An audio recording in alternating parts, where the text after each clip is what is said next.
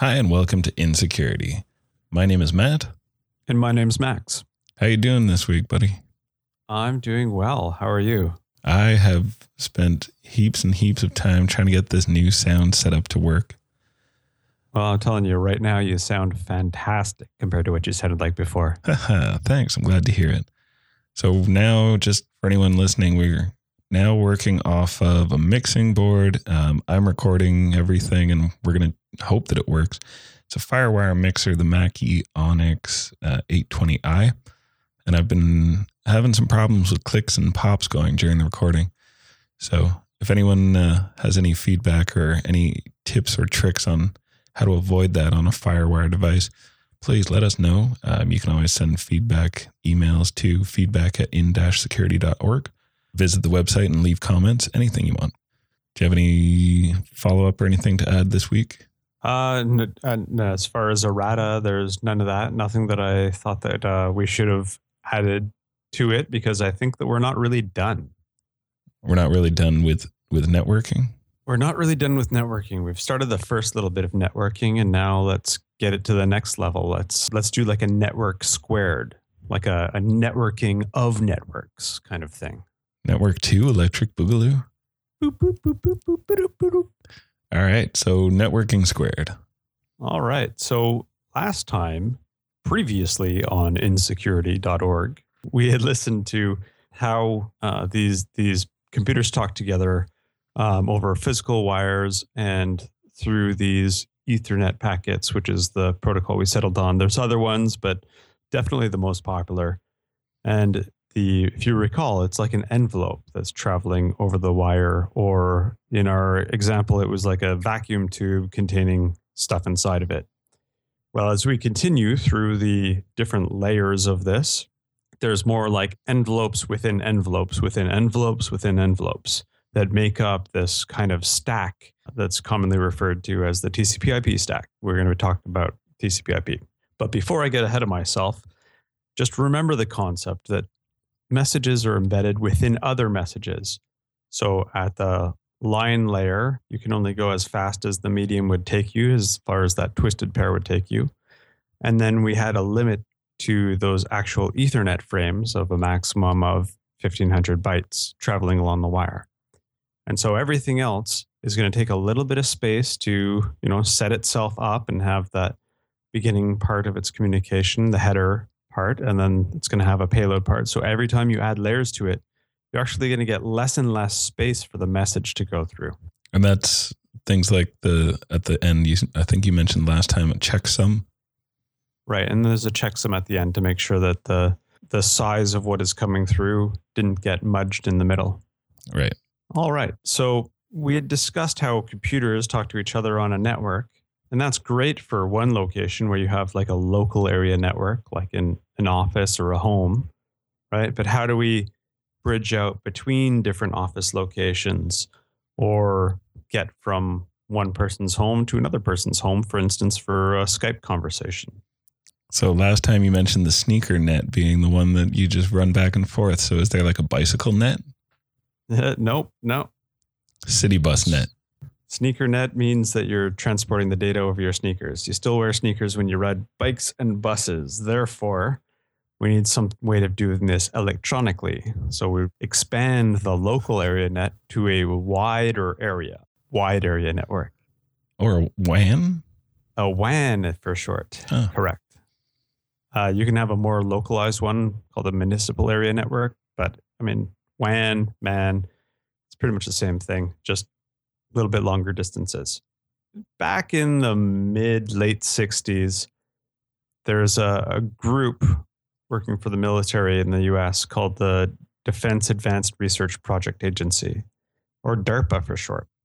And they're figuring out, so we can create these one-way communications. We could probably extend that out a larger area. But what happens if one piece of wire gets cut or bombed or whatever? Then we're really not in the optimal place to keep communicating. This single point of failure would cause a big problem. So they started fleshing out these different ways of communicating, and they were connecting universities together, because universities commonly house military projects for them. And it's important to have this information flow. And this was before many people other than academia were using networks. So they set out this project called the ARPANET.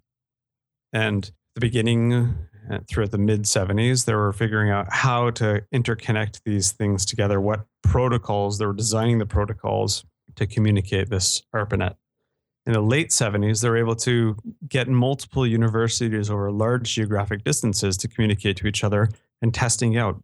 If you drop a link between University A and B, can University A still communicate to University B by going through University C? This whole concept of routing the message through the different pathways that were established began. And what is termed after that is the TCP/IP protocol suite. And it stands for Transmission Control Protocol / Internet Protocol. But there's a whole bunch of sub-protocols built into this. And these are important for being able to move this from one location to the other. So, for instance, the most popular parts are the IP part, which we touched on previously, which we'll go into a little bit more detail on. And then there's the TCP part and the UDP part and the ICMP part, which we'll go into more detail on as well.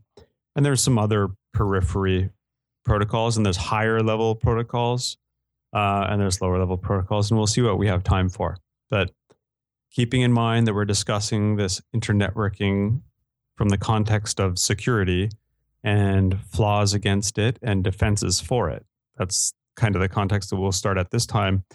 And it's still a fundamental course. We're still just kind of discussing why these things exist the way that they do so that we can build on it and have later conversations and dip back into this without having to recover the topics we've talked about before. So I touched on it before. There's the concept of these different pathways that can go out, kind of like how you have in a local area network, you have a switch with all of these people interconnected to it through these different wires. You also have the same concept over the internet as a whole. You have different wires coming out of a device called a router, which says basically, is this message supposed to stay within my network or is it supposed to communicate with somebody else? And there's various ways of communicating across to other people. But assuming that we just have me and one LAN, you and another LAN, and only a couple routers in between, there's my LAN, and then there's a router at the edge of it. So any packets that are destined for not my network would go out to that router. And then the router knows about your other router. So it would communicate to your router. And then your router says, okay, this is for inside of my network. So it would communicate with that LAN to find the right party inside. And this is built on what we've already discussed around the MAC addresses and the Ethernet. And then this is at the IP layer where it says, okay, you're communicating to this IP address. But the router itself is the end of the Ethernet address. Every time it goes from router to router to router, it's actually changing that source MAC address to be the router that it's coming out of, so that when we're communicating, has a path back. So is it actively overwriting the packets that are being sent out, like replacing the MAC address from the send from? It's actually reforming those frames that we're discussing, those Ethernet frames. So when it sends it out to the switch says, hey, who has IP address, some foreign IP address? And nobody answers, that's me, because it's not within the same range. The router says, you know what? I can get it there. Just send it my way. So then it sends it to the router. The router says, okay, I'm going to take this. I'm going to create a new Ethernet frame for this and package this off and send it down the right route that I know it needs to go to. The other router gets it and it says, all right, this is my network. I see from the IP address contained within the Ethernet frame.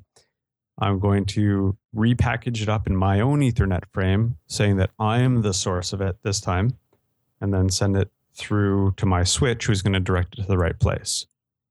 So that's the point of the router. It's just for routing things through and knowing which way to send it go, like one of those fast sorting machines. And then we talked about that there's the different levels of different types of IP. There's actually a flag within it called a type. And so we use IP version 4 pretty much ubiquitously now. Out on the internet, people are transforming to IP version 6. So there's a subset of different features within them. IP version 6, more modern, got more security features built into it. Now, the difference between IP version 4 and IP version 6, other than the infinite number of basically IP addresses that IP version 6 can have and the very limited number that IP version 4 can have, that's the major difference. There are some security features that I had mentioned before, like the way that it handles IP security. There's a special protocol called IPsec or IP security, and it's something that's built into IP version 6. One of the problems with IP version 6 seems to be in the implementation, and most everything is a problem in implementation, not a problem in the actual standard itself or the protocol definitions for the IETF. In IPv6, it seems to be like the implementations that people are making are really starting at scratch with the IP version 4, and they're making a lot of the same mistakes. Some of the attacks that worked against IP version 4 are also becoming true against IP version 6. Right. So it's this cat and mouse game that needs to be played, and people aren't really learning their lesson, and they're making the same blunders. And then they find out the problem because someone's exploiting it, and they fix it, and then it gets honky-dory again. It's probably going to take a few iterations to get to that point. There's a concept right now of, because IP version 4 and everybody's house is getting like more and more devices, like my phone, when it joins my internal wireless network, it will actually get an internal IP address through the DHCP server, and it'll start talking out to the internet over that.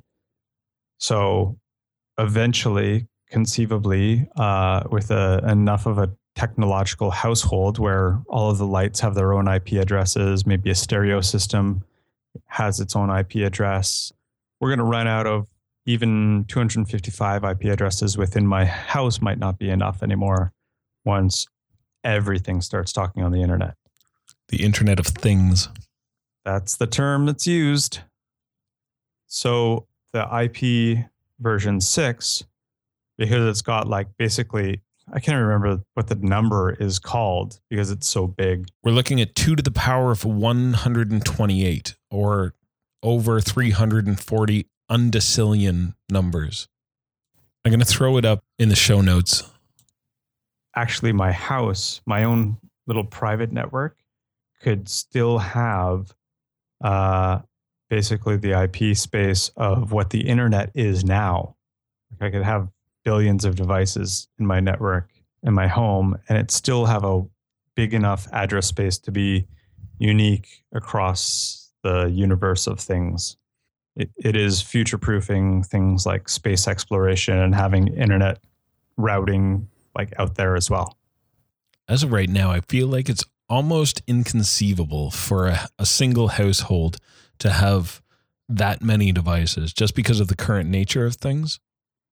Like 255 devices is inconceivable. Yeah, but everything's getting smaller and all of these electronics are getting cheaper. People are building more and more things into it, right? So you start looking at the multiple layers of things that you have in your house. So your thermostat, if you've got like a fancy Nest thermostat, that's IP based. Your fridge might be IP based so that it could get like a browser on the fridge and start sending you out notifications. It's not unimaginable. It's just inconceivable. I don't think that word means what you think it means. Thanks. Yeah, I just mean that we're not really bound by the same logic as these things get cheap, and the amount of control that we want to exert to get the variance that we need from computers is there. For the most part, I'm just going to talk about what's ubiquitously out there and really the common features between version 4 and 6 that are really important to the rest of this conversation, building up the fundamentals. So within IP version 4, there is the sense of protocol, right? Of what sub-protocol is being contained within this IP packet. So before it was, what type of traffic was contained within the Ethernet packet, what version of Ethernet was. Then there was that concept of, okay, what version of IP traffic is within it? And then it was what contained within the IP. Is it going to be like TCP or UDP or whatnot? There's also another concept is that now that we have this routing happening between, it's possible for a message to get lost out there going from one router to another router. If a router accidentally misdirects somebody, it could go in a circle until it comes back to them. And because it's a computer, it's just going to do the exact same thing time and time again.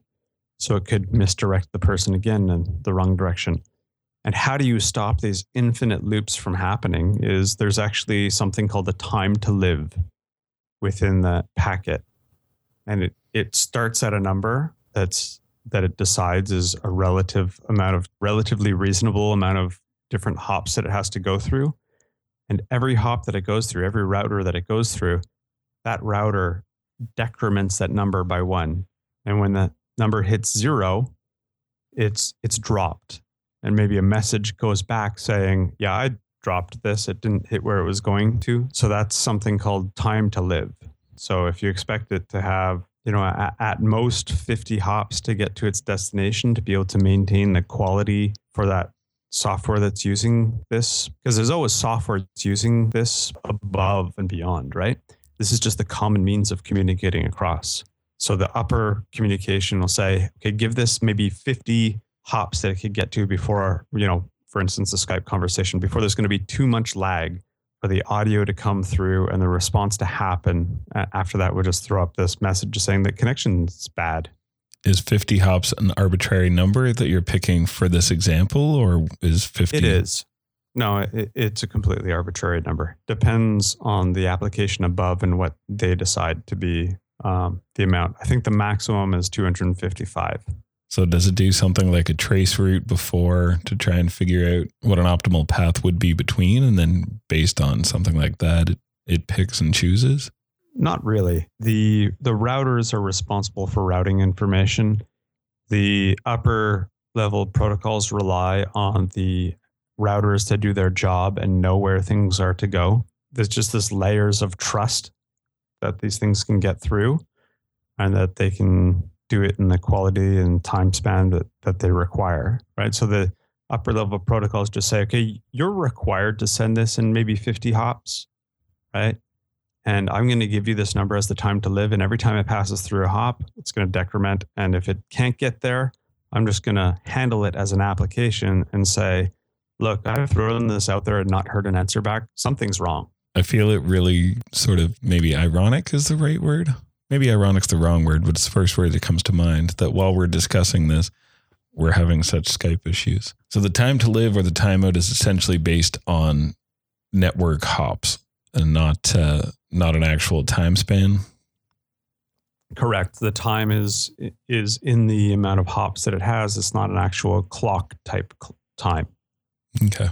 All right. So then there's another concept of fragmentation. As I'm sending these messages across, if for some reason congestion is bad, it might be that the upper level application says, you know what, we can't get this through in the amount of time that we need to. What if we just scale back the size of what we're sending? So if we can, if the message is supposed to be that full 1,500 bytes that fits into the Ethernet packet, but we can't fit it in there, we have the ability to actually snip it in half and send 2 fragments of the message across. So first packet has the first part of the message, second packet has the second part of the message, and they just find out whatever routes they can to route this message through all of these interconnected routers by the protocols that are associated with the router. So they don't have to travel down that same route, but at the other end, the computer gets it. And it says, okay, here's a fragmented packet. This one says it's number 0. Here's a fragmented packet. This one says it's number 1. 0 comes before 1. I plunk it together. It says that there's no more fragments coming. So then I'm just going to relay this to the application as the message. So there's this layer of abstraction as you go down that stack in TCP/IP that it says, okay, I've done the hard work for you. I've received and sent and managed all of these interconnections together. This is the message that you need. And it just passes that message once it's got the complete message on. So this is all TCP/IP. This isn't the hardware and the router doing this automatically. It's the computer that's sending the information first, right? So these flags are within TCP/IP, but it is definitely the routers and the computers that are making the decisions based on the messages that they get back when they're trying to communicate. Okay. So there's the possibility that something's going through and it's just drowning from load, right? So it'll send a message back to people saying, oh, just slow down a little bit, add a little bit more time between your packets, or make smaller sizes so that I'm just not getting flooded with all of this stuff. Okay, and then the last really important part of the IP packet is it's got something containing the length of the payload, which is that data part that's the actual message, not just the headers. And it's actually got that payload itself. So that the upper level protocols would exist within that payload or data segment. And it just says, okay, this is how long it's going to be, just so that the person can anticipate it on the other end and that it can be more dynamic. So again, protocol, the time to live, the fragmentation, the size of the packets, and then how often it tries to send them, and then the length, and the payload. Yep. Cool. Yeah. So those are the really core features that are common across IP version 4 and IP version 6 that we need to understand so that we can kind of understand some of the attacks that are against this as well.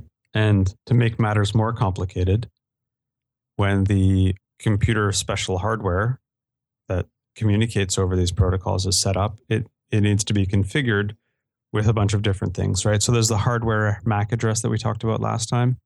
That's distinct to the network interface card.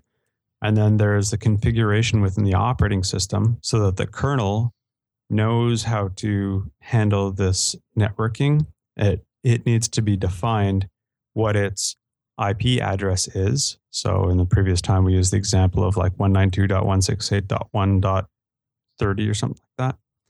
And then there's the subnet mask, or sometimes called the net mask. And this is defining how big the LAN is. And it's important to define how big the LAN is because it needs to know kind of when it's hit the edge of that. There's the concept of sending out a broadcast over IP traffic as well as the broadcast over Ethernet traffic that we were talking about before, which is the same concept. It's just at a higher protocol stack within that frame, within that stack, whatever. And then there's also the computer needs to know, hey, if this message isn't for anybody internal and I need to send it out, I need to know what the router's IP address is. So something called a default gateway. Domo arigato, Mr. Roboto. Oh, no. Only a little bit. The subnet mask, how does that define the number of machines on the network? Because from all of the amateur network setup things that I've ever been involved in, everyone by default just uses 255.255.255.0. Yeah. So what that is stating is that there are a maximum number of 256 hosts starting from 0 to .255 at the end. Mm-hmm. So that mask is saying anything with a, remember when we were doing the numbers? Yep. Anything with a 1 in the different bit area, that's like not possible to be a unique thing. And then the parts that are 0 are capable of being unique. So you overlay the IP address in bit notation, in binary notation, so 1s and 0s, and then you overlay that with the 1s, and then you do an end on that, and then wherever it's a 0, then it's within the same network. Okay. So if I'm a 192.168.1 255.0 type of network. Mm-hmm. And then I've got a mask of 255.255.255.0. All of those 255s are going to occupy all of those first 3 octets within the IP address. So those first 3 bytes out of the 4 bytes that make up an IP address. And that last one means that everybody within my network is going to start with a 192.168.1. And then that last little 0 to 255 is going to be unique. And so that's the one that you should be paying attention to. Exactly. So for instance, if I go 192.168.2.0, is it going to throw a wobbly, or what is it going to do? So it's going to say, this is not within my broadcast range. This is not within my LAN. I have to go through this gateway to route the message to it. Okay. Because it's a 2 versus a 1 in that third little decimal place, right? Yeah. Okay. There's a couple of reserved addresses within that. The 0 is a reserved, and the 255 is a reserved address within it. And those are to handle things such as broadcast. One of the other protocols that above IP that it'll be discussing is something called Internet Control Message Protocol, or ICMP, or as everybody knows it, pings. There's this specially formatted protocol that sends out a ping request, and then it'll go through the routes that IP allows it to go through. And then the other side is known to say, hey, once you receive this and you're the final destination, send back a reply. And that's the ping pong type thing, right? So it's the answer of saying, yep, I got your ping. And then the computer that sent out the ping does math on it and says, I sent out this ping at this time frame. I've received it this many milliseconds later. Therefore, it took this long to send and receive. Cool. So that's very useful in just knowing that the host on the other end is up and working correctly, and that your message can go through the different pathways to get there. And that's often used in troubleshooting. The ping. Yes. Does the other computer really answer Pong? No. It just says ICMP request. The other one says ICMP reply in the flags that are set within it. And that's basically it. I bet you it still answers Pong. The interesting thing is that there's a whole bunch more fields within ICMP. People have figured out how to make these shadow networks communicate the upper protocol stacks over ICMP, and it basically looks invisible to most people because they just ignore ICMP. It's nifty. All right, what else? There's one really useful part of this ping other than just knowing, hey, can you receive it or not? And it's this concept called traceroute. So to figure out the pathways that your message is going to, you can actually start off with a time to live on that message of 1.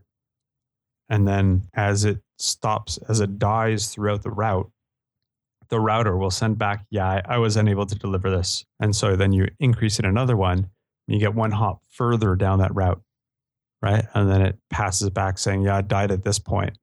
And you just keep doing that and keep incrementing it. And then you're able to path out the most likely route that packet's going to take. And when it replies back, it tends to reply back with the names of the router that killed it. Potentially. Definitely the IP address, though. But ICMP's for the individual computer, useful for ping and this traceroute concept. But ICMP also has a ton of other really important stuff that routers use themselves. So it's able to negotiate timestamps through it.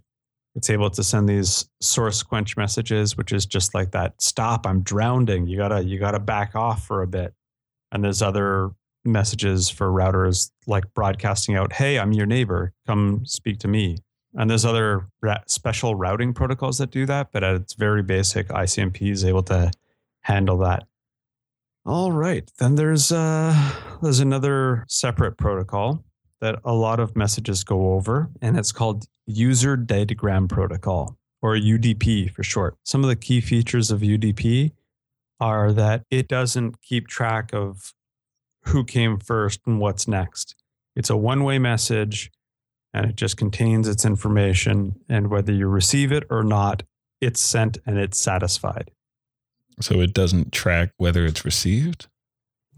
That's right. There's no negotiation for the information that's being sent across. So it's just it's called stateless. And the fact that it's just sending the message out there to where it thinks the destination is, and it's relying on IP to get it there, but it's not really listening for any return information on that. So it's really good for something called lossy communication, which lossy means, hey, if you lose something, I don't care. You know, it might just make a little robot voice in Skype, but at the end of the day, you know, I've sent all of the information that I need to send there. And however it was interpreted on the other side, it's not super important because it's really just for perhaps humans to hear. So that would be things like Skype audio. Skype and Netflix, mostly streaming stuff. It's really good at that. There are some implementations of Ping in Unix that also use this, and it's just like, hey, if you don't hear it, whatever. I'm just going to keep sending you this stream of one way, and you know, if you don't answer, that's fine. But for those understandings to happen, it's the applications that are built on top of it at the higher level. They have to have all of that intelligence built in to be able to make that detection. So when our Skype was actually going robot-y, I saw on my screen that Skype itself was detecting that the data rate was low, right? And it was complaining of congestion. So that's what I mean by the application that's actually relying on these protocols has to make that determination itself. Because there is some back and forth communication happening, but it's not on that packet level. Right. So then all of the any breakdowns that happen can still be noticed, but just it's up to the actual application. It's not going to be doing it on the network layer. That's right. That's right. And there's also now there's this new concept, and we're talking about UDP, and it's also going to be there in TCP, and it's this concept of a port, right? So there's this whole byte reserved for a port number because it's a resource that's going to get closed off on my computer as a listener for this information. So Skype's going to open up a port on my machine and say, I need to listen on this UDP port, perhaps 80 or something, I don't know. When you install Skype, a port above 1024 is chosen at random as the port for incoming connections. You can configure Skype to use a different port for all incoming connections if you wish, but if you do, you must open the alternative port manually. There you go. Thank you very much for that, Robot Matt. So for Skype, it's listening over a distinct UDP port for an incoming connection request to it. And it's saying, if I receive anything over this port number, I know that this is for Skype. My computer is able to handle that in the kernel. And it's also able to handle Netflix coming into it at the same time. It's also able to handle like a Google Hangout or anything else that might need UDP because it's assigning each of these services a different port. So it'll communicate over a distinct port. So me as the listening destination for Skype, I'll have my own UDP port number that's assigned for that call, apparently.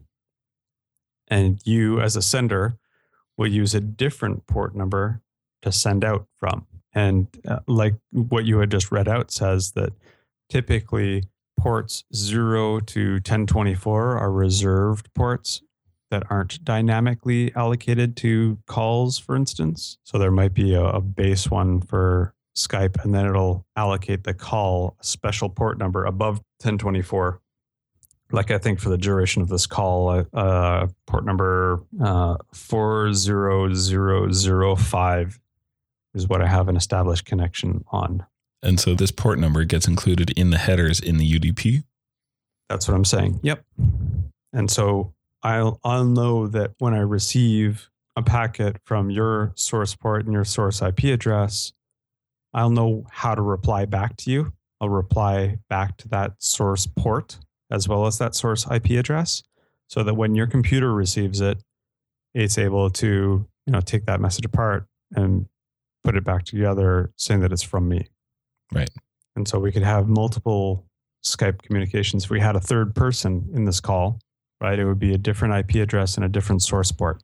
Wait, so I wouldn't use the same one to send out to both people? You would use a different one than the other participant sending messages to me, potentially.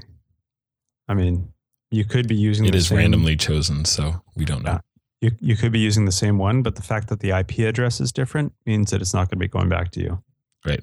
So it's just a way of your personal computer saving that communication pathway for the return message that's going to happen. All right. Are we significantly in the weeds on this? Absolutely. All right. So what are some of the downsides of actually not knowing the state of the message as it's going across? Can you think of any?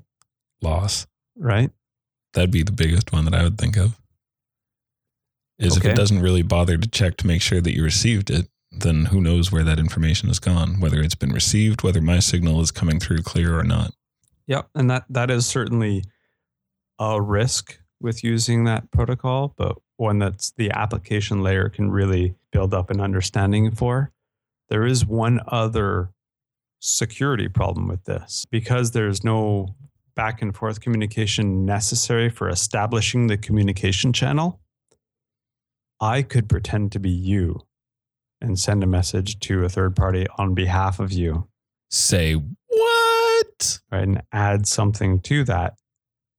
Like in our previous example, maybe if a printer's listening on a UDP port, I could insert a bad word into that print traffic saying that it's from who it's expecting to print out a document from.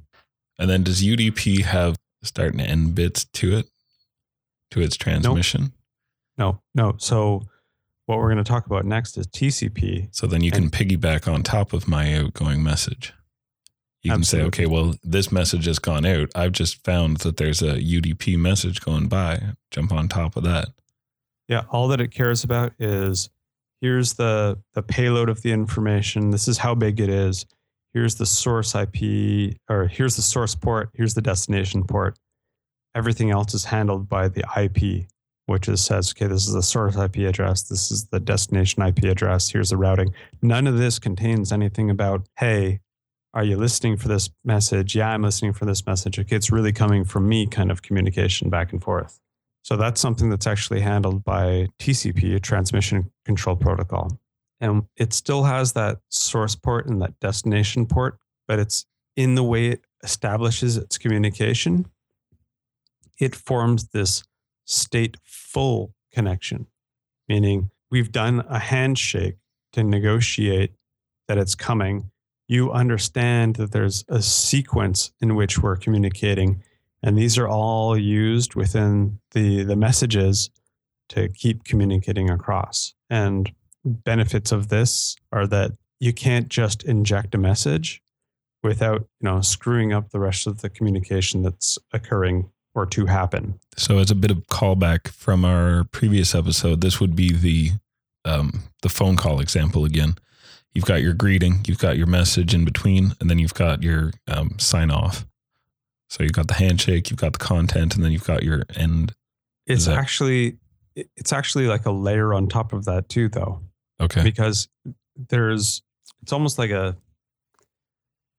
that with some sort of telegraph example inserted within it. So it's got a number for each packet that goes across saying, okay, this datagram that I'm sending is going to, this is number one of however many, right? And you reply back and you say, this is my response number one. Then I send the next one and go, okay, this is my send two. And you go, okay, I'm responding to your send two. And I go, okay, this is my send 3, 4, and 5 across. And yours will go, okay, I've received up to 5. I'm ready for the next bit, right? So there's this whole numbering system that goes along with it called a sequence. And the sequence is communicated along with all of these other flags. But the most important ones is that I'm going to be tracking a sequence for the bits I send, and I'm going to be tracking a sequence for the responses I get back from the other party. And then just because of the way that network trafficking can work, you could be saying, okay, well, this is my send 6 and this is my send 7 and this is my send 8. And you can reply back, okay, I've received 7, I've received 8. Okay, now I've received 6. Right. That well, they can end up arriving out of order, but because they've got those signatures on there, then it knows, okay, well, I've got 6. 6 should be in front of 7. I'm just going to put it there now. Yep. And that's why it typically only responds back in the order that it should numerically get up to. Okay. Right. So it'll say it'll receive 7, it'll receive 8. It won't send a response back yet because it knows that it's still waiting for a 6. So then it'll receive the 6 back and it'll go, I've received up to 8. Okay. But yeah, certainly so there's this concept with TCP where it's negotiating this handshake. So the handshake there's these flags within it called control bits, and they do all sorts of different things. But the most important ones right now are I'm sending a synchronous bit out saying I'm trying to initiate a handshake across. And then you receive that and say, I'm sending back an acknowledgement bit to that. And I'm also sending my own synchronous bit back saying, I'm trying to do a handshake to you. And then at the end you say, yes, I've seen that synchronous and I'm acknowledging it. So it's called a SYN-ACK. And that's what a TCP handshake, as it's called, is made up. So this is the establishment of that communication channels. So you would have received my SYN sequence bit. I would have received your acknowledgement sequence bit. We'd have formed these up to be a communication channel, and we're now tracking each other. So somebody on the outside who says, yeah, I'm just going to send in a random message into this communication. If it's not within the right sequence, I'm just going to hold on to it for later or not, or just drop it, right? So even if somebody sends it out, the way the protocol is made is I'm not going to be able to acknowledge them because my response would go to you. And both the computers are going to say, this is way out of bounds of what we're communicating with. There's no way somebody would have been at this high of a sequence number, or there's no way that I should be acknowledging something that's below a handshaking sequence number. I'm just going to drop it. So significantly more secure. Significantly more, I wouldn't say secure, because Controlled? secure, well, it's a part of security. Okay, so let's get into this now. Security is made up of 3 major pillars. Okay. There's the confidentiality of the message, right? So that's like a privacy component to it, that we're not having people eavesdrop on the message. There's the integrity of the message. So somebody hasn't tampered with the message, right? And then there's the availability of it. So the availability is stating that, someone hasn't denied the service to us. We can still communicate. There's no bomb that has blown up the wire or whatnot. So those are the encompassing aspects of security.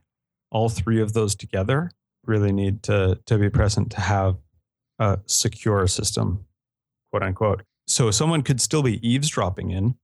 We might not have any privacy for our communication because we're not protecting the privacy of the communication.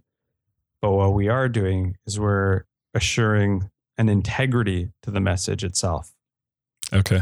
So there's a factor of security there, but I wouldn't say that it's a secure message, because then we have all this extra great stuff that people overlay on top of it to ensure that the privacy is there, which is encryption. Right. We talked about, the setting up and configuration of this as requiring all of these different components to it. We've talked about how people communicate over IP addresses. None of this really works for people. I mean, it's doable, right? I can remember what IP address I have to talk to if I only have to talk to like 3 or 4. But heck, we're on the internet now, right? There's so many people I've never even talked to before. There's no way I could know what somebody's IP address is. It's just a 4-byte number, right? So there's this concept. The first one that's probably more important is this concept of the configuration. So when my computer starts up on my LAN, I can have something hard set on my computer. Every time I'll get the same IP address. Every time I'll expect the router to be at the same place. I'll have certain configurations set up. But if I bring my computer over to your house, that might conflict with an IP address that you've already set up. Right? So there should be a way of relying on the infrastructure that's there to dynamically assign my system the IP address, the broadcast range, the subnet, the default gateway, that kind of stuff. Versus assigning them all yourself and making them static. Yes, exactly. So there's this concept of a dynamic host configuration protocol, or DHCP for short, which all of our home routers do. And in these corporate environments, we have dedicated servers to handle this kind of stuff, or at least have a function of a dedicated server to handle this, to track which computer is at what IP address.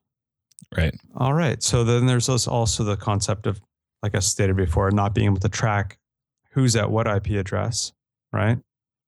We refer to each other as, Matt and Max. And if we want to get super technical, we can add in each other's last names or last and middle names, right? But we don't refer to each other as our social insurance numbers, right?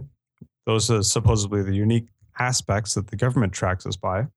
But it's just we shorten it down. We have these ways of remembering people that isn't a number. That doesn't really work so well for computers because they don't make those loose correlation and attachments. So there's this centralized repository that's trusted of people who track what names are associated with what IP addresses. So when our buddy listener wants to go and comment on the podcast, he goes to in-security.org and he relays that on to something called the Dynamic Name Service. Is that right? Domain name. Domain name service. Wow. Thank you. Domain name service. And he goes up to the server that's local for him and says, can you just translate this to an IP address for me and plunk it into my browser? Because I don't really need to know this stuff. And it'll happily go and communicate across up the chain of domain name services till it gets to the .org top level one. And I'll say, hey, you're .org. Tell me who's at in-security. And it'll reply back with the IP address for in-security. And if there was a breakdown even further for www.in-security.org, it would return that back. And so my computer would then say, hey, IP address X, port number 80 for HTTP, give me your HTML, and my browser will interpret it. So it's the browser that's negotiating the upper level protocol of how to format the information coming back to it so it's readable for people. And it's relying on the downstream communication protocols of the kernel to send out this message to the right destination, do that backend communication with the DNS servers, get the right IP address, and then it just goes back up that stack. So it goes down the stack, goes up the stack, and it presents the information that it's received. So essentially the DNS servers are a giant phone book. The difference being on the internet, you can't have the exact same name as anybody. You've got your individual IP address, and then you have to have an individual domain name. You can have, Microsoft.net or Microsoft.org or Microsoft.biz, but not .com. That's taken. Actually, I'm sure all of those are taken by Microsoft, but suffice to say, you can't have the individual one. So even though you've got your specific IP address, whenever there's a request that's sent out to find out who is .org, you're not going to get a bunch of responses. It's just going to look, it's going to find the one, and then that's tied to the IP address. In the case of in-security, it's tied to an IP address for the people that we have hosting our website. That's right. And so it's not actually one of our home computers or anything like that. It's going to a service that does this, and that IP address can be changed. We can specifically go and say, I'm moving from one host to another, and we can change that, and then that updates in the DNS entries. Yeah, and it's really cool the way that it's structured in this hierarchical fashion. So you've got your root DNS servers that are capable of housing all of the initial top-level domains, and say, okay, for all of your .org requests, you're going to go to talk to this server. For all of your .net requests, you're going to talk to this group of servers. For all of your .com requests, it's this group of servers. And then they also split to further levels, saying, hey, if you want to talk to Microsoft, you can go to the DNS server here. And so you can have like an infinitely scalable for all of those dots. You can go to a different hierarchical server within it. And then there's sub addresses and stuff. Like, for instance, you can put www. And then if you put anything else in before it, it could specifically lead to other things. For instance, some sites use mail. And then whatever their URL is. Yep, for sure. And so those will lead to different servers, or at least different IP addresses. Or they might lead to the same one, because you could have multiple records in DNS. So you could have a mail, you could have a www, you could have a gopher, you could have, XYZ. And it could all point back to the same IP address, but it's just these different records within the DNS record. Sorry, I didn't want to just throw out URL as a term. It's URL is essentially Uniform Resource Locator.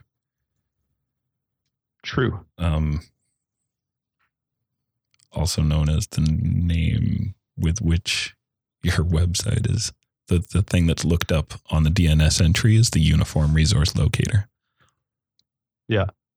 So I just kind of wonder, back in our day, there was people that had an AOL internet account, and there was this whole naming convention for how to allocate a resource within AOL. And it's like these people didn't even know that there was the whole internet out there that they could get out to, or some people, I should say. And I wonder if it's the same nowadays with people on Facebook. They're like, Facebook is the internet to them. If I need to go and find out what's happening this weekend, I'll just ask Facebook.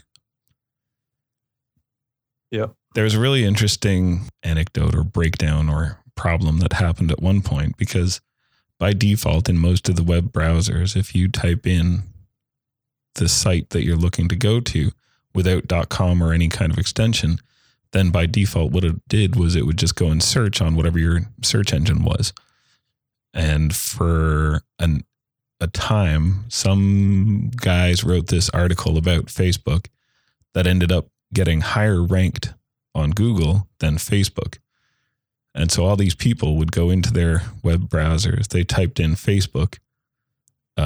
This site came up first, so they clicked on it, as that's all that those people knew how to do. So then they loaded up Facebook and started typing in their usernames and passwords into the comments field, and then complaining about how they hated the new look of the new Facebook. Wow. So there's a bunch of different really powerful messages within that. Yeah, there's so many levels of that we should really we could potentially touch on that as its own show. That was just a fun fact. That is really cool. And it talks about the power of these various things that we've talked about so far. So if you can own the DNS resolution for somebody, you can tell anybody where to go, right? To make their communication happen. And you can rely on the IP address traffic for it to get routed to the right place. But you can misroute somebody by saying, okay, I am facebook.com, right? So for anybody trying to communicate to facebook.com, they go that way. Okay, or else there's various ways you could do that, right? So now that the browsers are resolving things for you, right?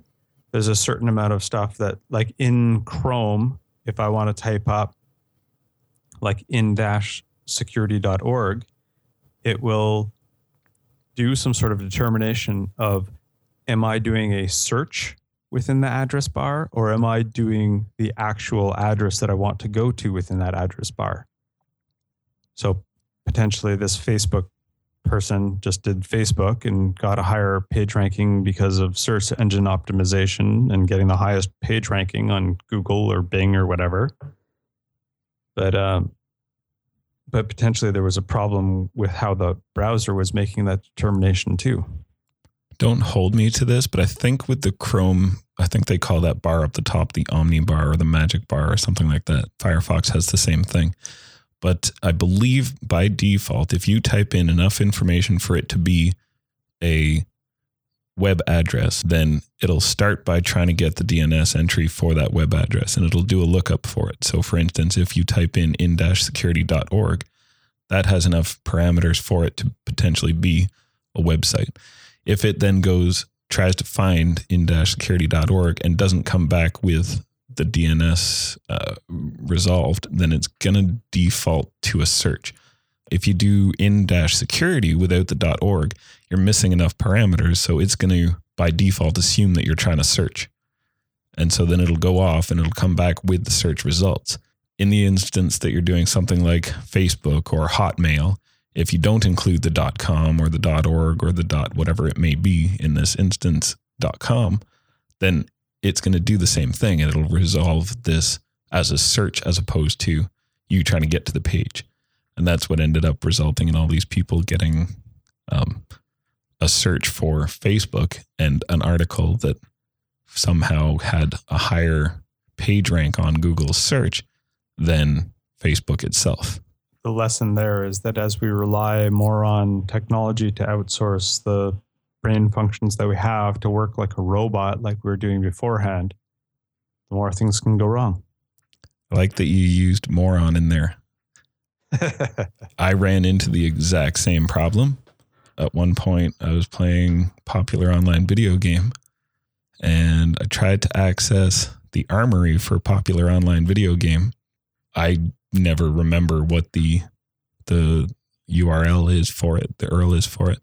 So I typed in armory at a popular video game, and the first hit that came up, I clicked on blindly. Google has a thing where they allow people to have sponsored results. So they've got ads that show up at the top, and the ads are on a slightly different colored background so that it can be easily noticed and recognized as an ad. However, if you have a less than ideal screen, the LCD screens, if they're tilted at different angles, will potentially show colors differently. So you won't necessarily notice.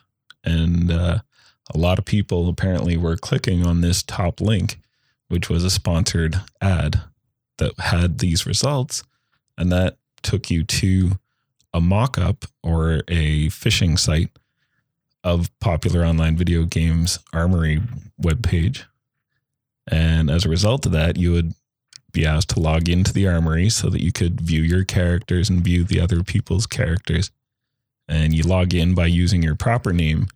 The login would fail and automatically forward you over to the proper Armory site so that you could then try it again. You would try it again, not notice, get logged in, and then have already sent your username and password off.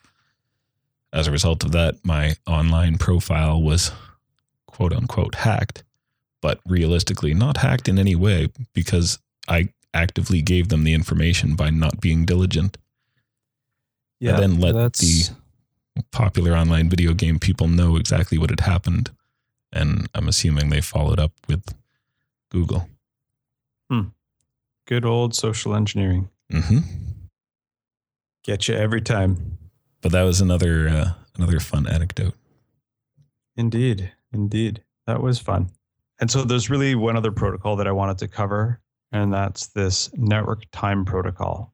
What NTP does is it's able to synchronize time against all of the internet to a common time that's housed by everybody. And time is super important to computers because it's able to do things such as synchronize logs between computers. So if you need to troubleshoot something, well, it synchronizes the clocks between the computers, and that's the benefit of it, is that the logs are synchronized as well. It's really important for certain cryptographic routines that are used for authenticating and keeping the time for that cryptographic changes that need to happen within it synchronized. So NTP is also something that's very much a necessity for enterprises and computers throughout the internet. That makes an awful lot of sense. Yeah, and the whole protocol is fantastic math, which is way above my head, but it does things like it's able to account for the amount of time that it takes a packet for the NTP protocol to get from one location to the other. And it really does this time shifting, and it's constantly doing these checks for the time shifting. And it's a very robust protocol, probably like some of the others should be. Yeah, it's just, it's very, very needed. And I'm thankful that it's there. Nice. Alrighty. So we've gone on for a bit. We've had some issues. Maybe it's a sign that we should wrap this stuff up. Follow us on Twitter at Insecurity Show. Visit our website, www.in-security.org. You can visit the show notes at in-security.org/EP005. And if you have any feedback or comments, email us at feedback@in-security.org. Yeah, love it, hate it. We want to know. We really just want to know what you, the listeners, are thinking about this. And keeping in mind that we're laying down a fundamental foundation for the rest of the shows to live on. We expect you to listen to all of these thus far. And if they're too slow, too fast, start too slow and then get too fast, just let us know and we'll try to accommodate for it. All right. Well, you have yourself a great week, Max. Thanks, you too. Talk to you soon, and have fun editing with your new gear. All right. Thanks.